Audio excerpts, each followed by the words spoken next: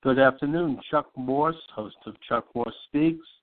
Welcome to the program. We'll be joined shortly by Larry Schweikart. He is the co-author, along with Dave Dougherty, of The Politically Incorrect Guide to the American Revolution. This is a book that I'm about 3 chapters in at this point. I'm looking forward to having Larry on the program at Tufts University once the students are back in September. It gives a solid and, I wouldn't say conservative, but actually more conventional view of the circumstances around the American Revolution. And it's not filled with the ideology of the left, people like Howard Zinn who view it in a Marxist context that it was, a war to overthrow the rich and this sort of stuff. He talks about, and I think quite eloquently and quite well, in a very well documented format, the fact that the American Revolution was a Protestant revolution. It was a conservative revolution in the sense that it embraced some of the best elements of the Enlightenment. It embraced the idea of rights emanating from God as opposed to the state, something that was articulated by a man that could be described as the grandfather of the American Revolution, that being James Otis, and James Otis's sister, who is unsung among feminists for reasons that are interesting, that being Mercy Otis Warren, and that it was essentially a reassertion of sovereign rights by the citizen as they had become more usurped by a more activist British Crown and Parliament. And it gets into the fact that the American Revolution really started very much at the very beginning with the Mayflower Compact, with other documents that essentially recognized and established. Basically, the book gets into all of these things in a very succinct way. Larry, thanks for joining me this afternoon. Thanks, Chuck. Sorry, I just now saw the note. I was to call in. Sorry, I would have been here 2 minutes ago. No, that's okay. And I want to have you back once Tufts University is back in session, where I do a show that's gaining a lot of notoriety on that campus, as you might imagine. But right now, I just want to get into I've read the first 3 chapters, and they're excellent, The Politically Incorrect Guide to the American Revolution.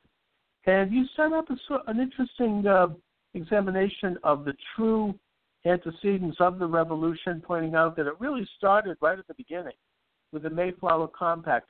Can you talk a little bit about the mindset and the viewpoint of the early colonists and how that contributed to the American Revolution?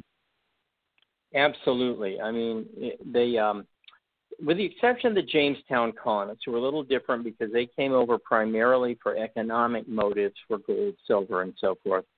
The Massachusetts colonists, both the Pilgrims and later the Puritans, came over for religious freedom from the Anglican Church. They wanted to purify the Church of England. The Pilgrims did not think it could be done within England. They had to leave.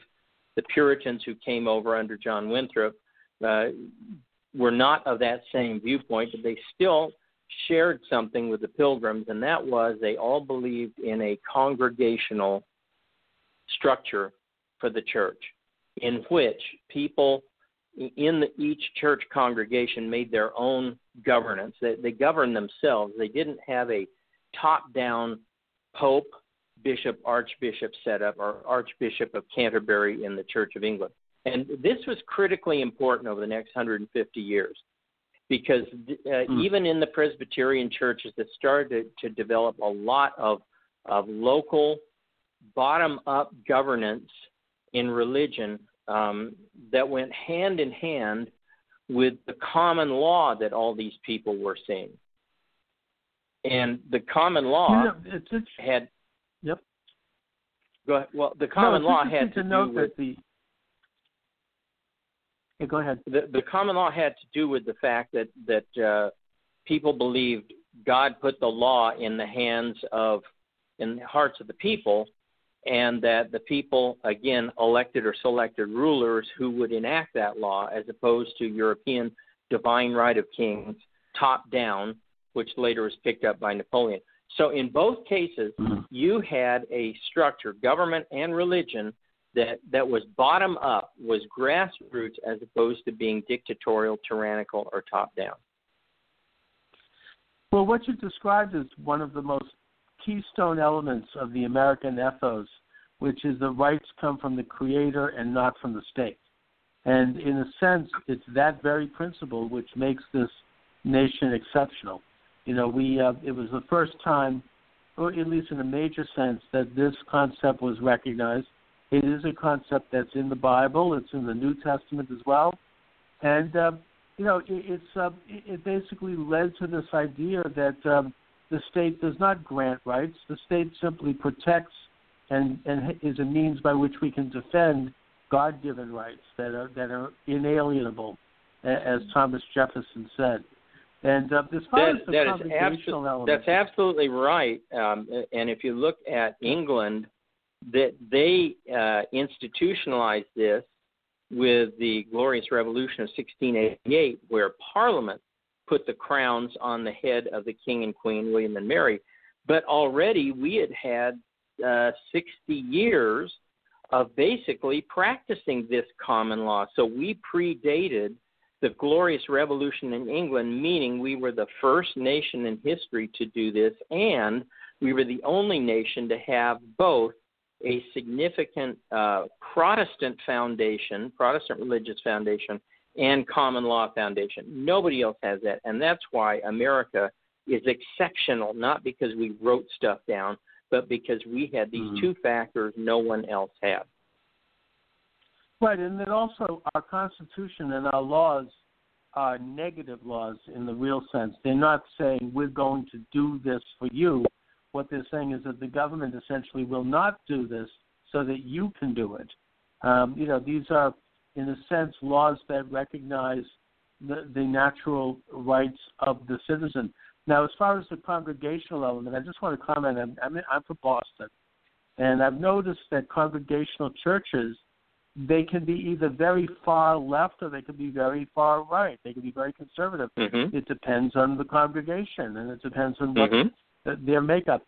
And I think that's the classic American model. I mean, we recognize the right of the individual and the right of associations, which are individuals getting together for common purpose, to craft their own way and to reflect their own values. And that's something that's quite unique. Now, you talk about the Scotch-Irish influence on the American Revolution, which is something that I didn't really know much about. Could you elaborate a bit on that?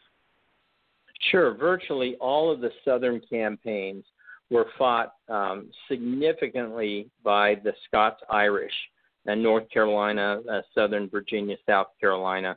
And these people were strongly anti-Anglican. Again, here's the religious aspect, that they are anti-Anglican church. They don't like the top-down kind of governance for the Anglican church. And, of course, many of these guys are militias. But I think one estimate is that, a half to 60% of the fighting in the Revolution was conducted by Scots-Irish. So they play a key role in our freedom. Now, you talk about the Stamp Act as being one of the trigger points of the Revolution because the colonists had genuine fear that this was a step toward denying religious freedom in America. Could you talk about that? Sure. Stamp Act was an act by the British government that required a sales stamp and thus a tax on almost everything. Every transaction, business transaction, weddings, divorces, births, deaths, almost everything required a stamp. And eventually the reasoning was, look, if they can tax all these things and they can tax everything that involves a paper document, whether it's a birth certificate or a death, how long before they are going to be taxing Bibles? Now, this may be kind of who would really logically believe that? But you have to understand that to the Protestants, especially the Puritans in New England, reading the Bible for oneself was a key element of their religion and a very big difference between themselves and the Anglicans or the Catholics, who did not read the Bible for themselves. And so anything that threatened that was a threat to the very religious existence of the country. And then, by the way, look what happened later, 10 years later. So you have the Quartering Act, and what do? England, as punishment for the Tea Party in 1773, one of the Quartering Acts that people don't talk much about is that they reallocated the American colonies under the authority of Quebec. It's called the Quebec Act. And who's in Quebec? Well, those evil Catholic French. Catholics. I mean, it keeps coming back to this fear of. And I got to tell you, I had a great quotation. And I don't bring these out of thin air. When I see a quotation, I get it from someplace, but I swear I cannot find where I got this from, so I haven't used it. But it was ascribed to John Adams, and it said that prelates and lawn sleeves are more to be feared than a division of redcoats. No, I believe that. I mean, especially in Massachusetts, there was that was part of what actually precipitated the witch trials. But that's another subject. The point is that the British drew a line across the Appalachians and basically banned Western expansion by settlers, and instead placed it, at least in a nominal sense, under the authority of the Quebecers, which of course meant that the Catholics would eventually settle the Ohio Valley, and that drove the colonists nuts. Well, I'm glad you brought up the proclamation line, because the British actually vacillated on this. They went back and forth, I think, 3 times. And part of the proclamation line was, they're not going to allow settlers west of this line in the Appalachians. Well, 2 things. Already people were settling there. So that was a case of the government acting against the wishes of the people. Had it been the American colonial government, they would have figured out a way to basically legalize those people. But the other thing that happened was that various traders and merchants had various contracts with the government for being able to deal with the Indians, and now all of those were suddenly null and void, and so that was another economic issue.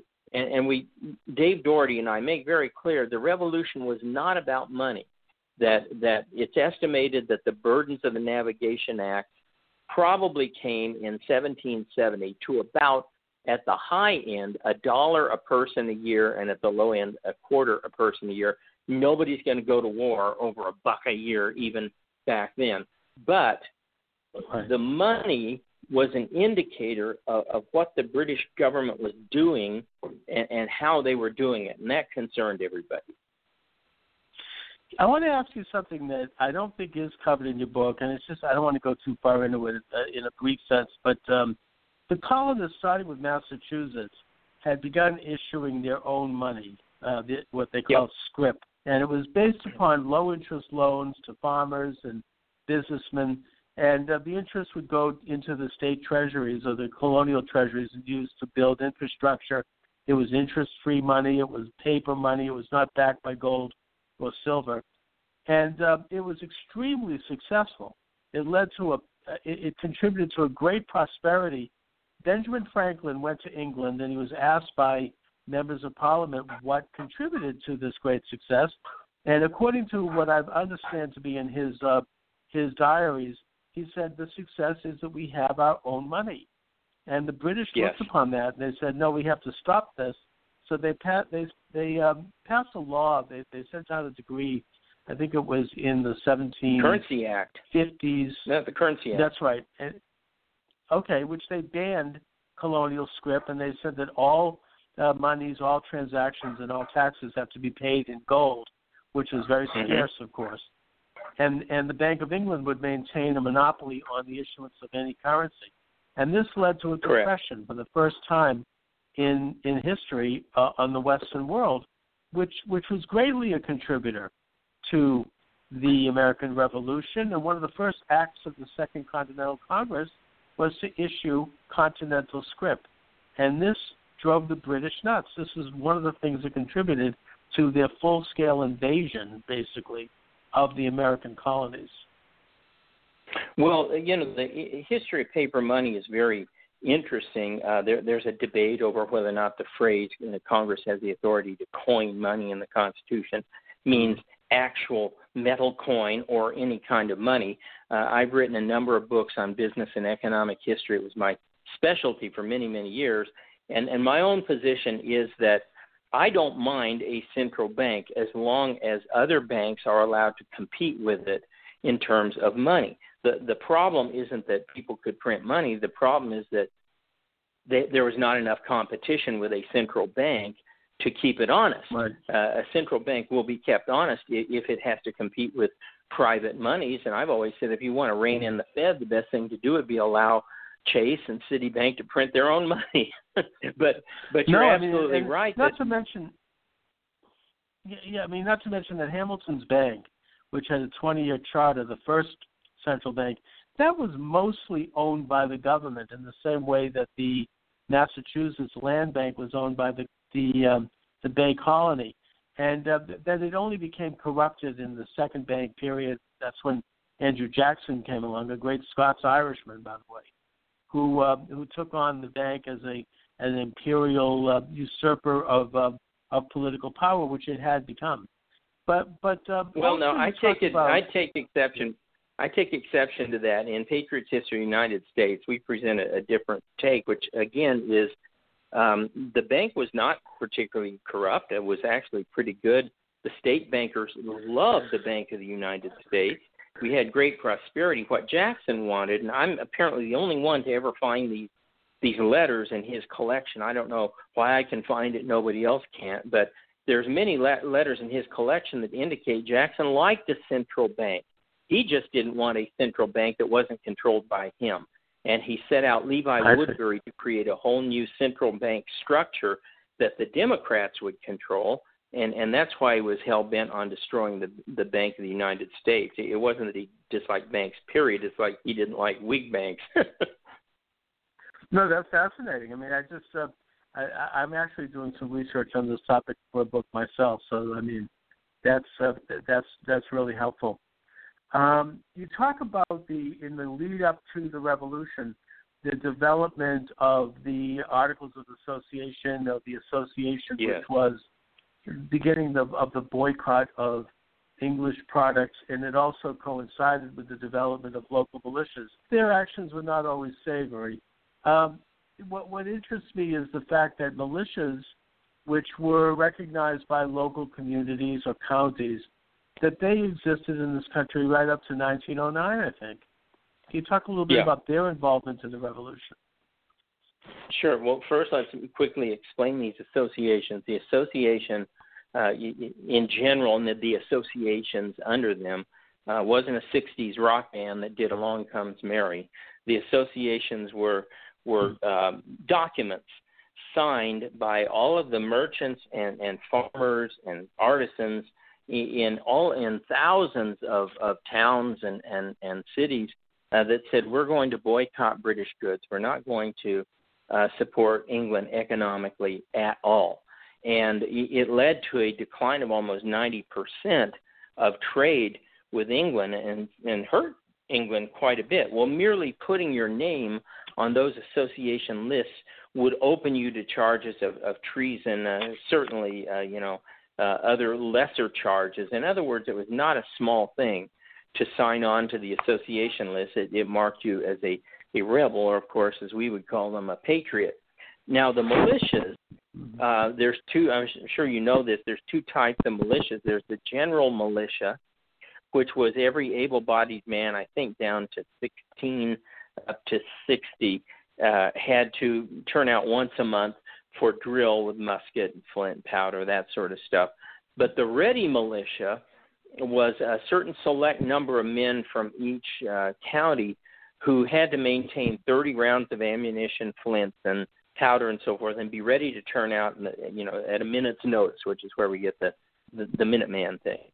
And so, we were very much bottom up, whether it was from the associations or from the militias. The whole war was a bottom-up exercise.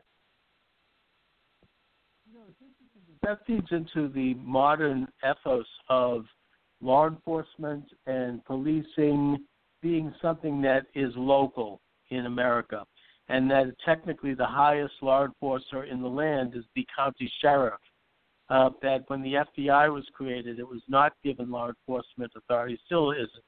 It was basically nothing more than an investigatory entity that would help law enforcement crack crime. But, this is something that in America, we've always rejected a national police or a national, there's always been controversy around a standing army. You point out that Washington, after Yorktown, advocated just a small national army that would essentially train officers who would then supplement local militias in time of conflict. Well, and that's also Jefferson's view when he becomes president. So it's interesting that Jefferson, one of the more pacifistic, if you want to use that phrase, of the early presidents, sure, create the West Point, the Army Military Academy, to do just that, to train officers.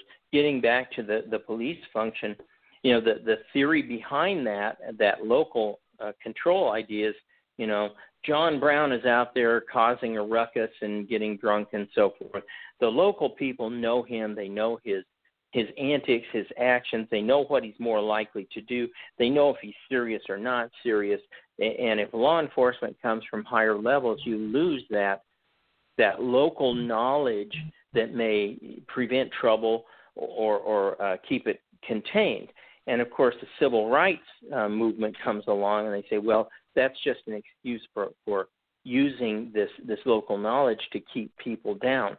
So there's been this struggle between the civil rights side and the local knowledge side. One side sees it as a good thing, and the other side sees it as a bad thing. Oh, now, Larry, I'm going to have you back on, hopefully, once school's back over at Tufts, so that we can reach the Tufts audience.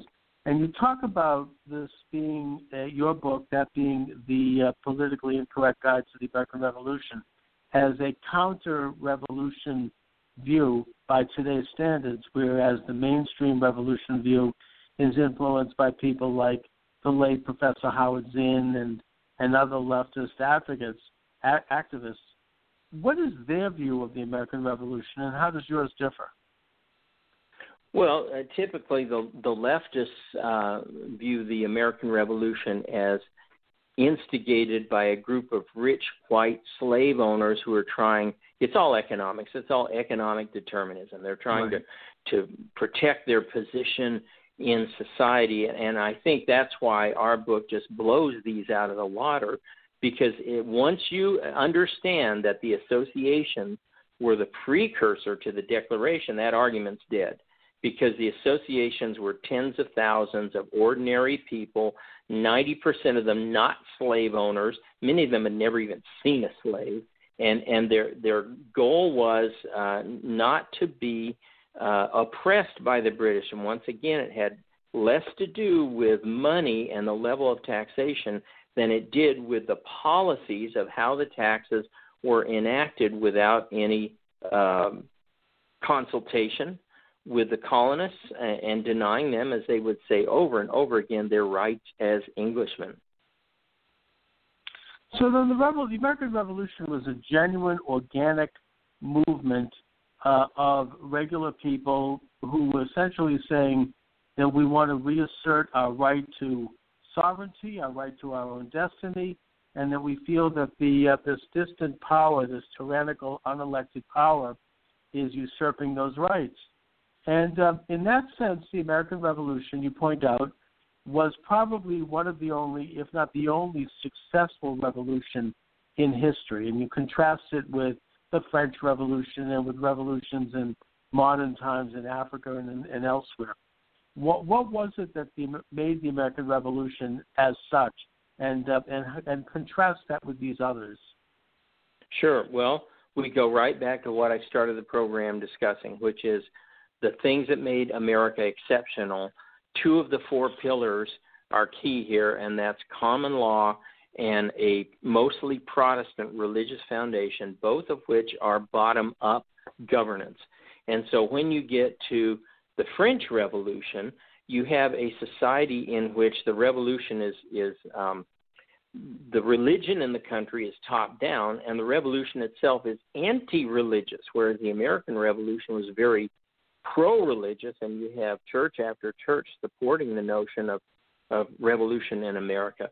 The other thing that you have in France is a top-down governance. They were used to being governed by Louis XVI, and when he was gone, it's not a bottom-up governance that takes over. What takes over? It's Robespierre, and then that's followed by Napoleon.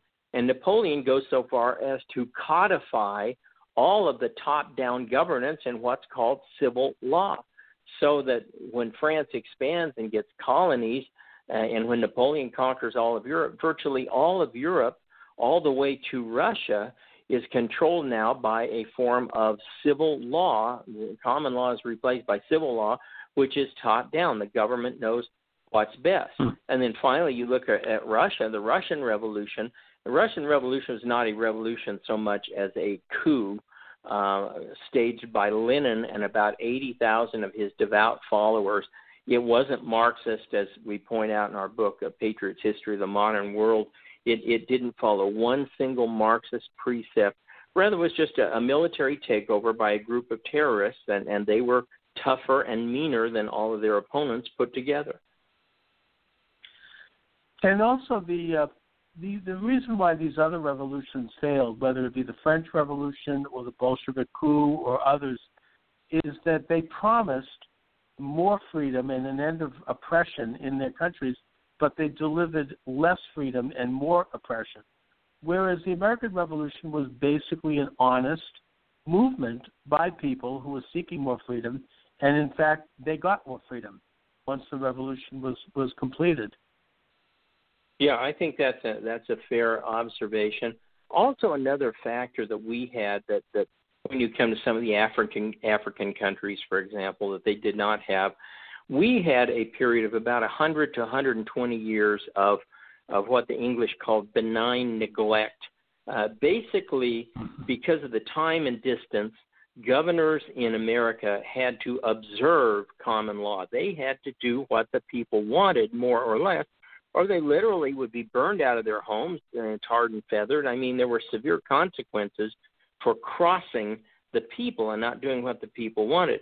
England maintained a kind of general tacit control that kept us from doing anything really stupid, like starting a war with Spain, for example.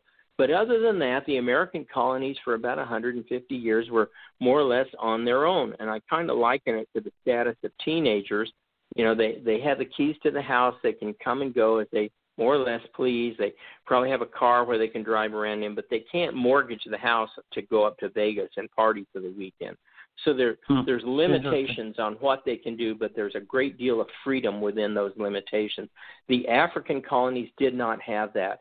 African colonies were ruled pretty much by England, beginning to end, and not benign neglect, but just often just neglect. But they never had a chance to practice republicanism and self-democracy. And they may not have had necessarily the antecedents of Christianity. All right, my guest is Larry Schweikart. He is the author of The Politically Incorrect Guide to the American Revolution. Larry, we're reaching the end of the program, so let my listeners know where they can get the book. Sure.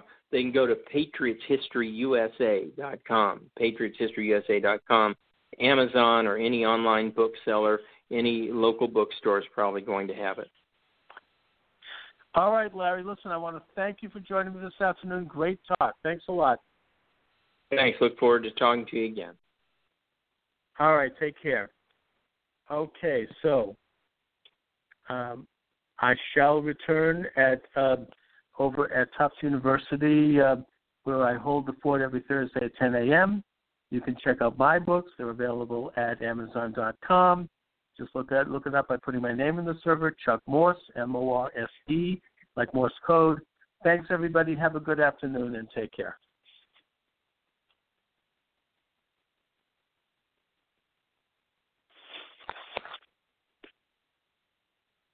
Napa know how. Napa guy knows not to judge a man by his car's multicolored paint job or absence of modern gadgetry. Who cares if it's technically old enough to vote and the windows are powered by the strength of your left arm?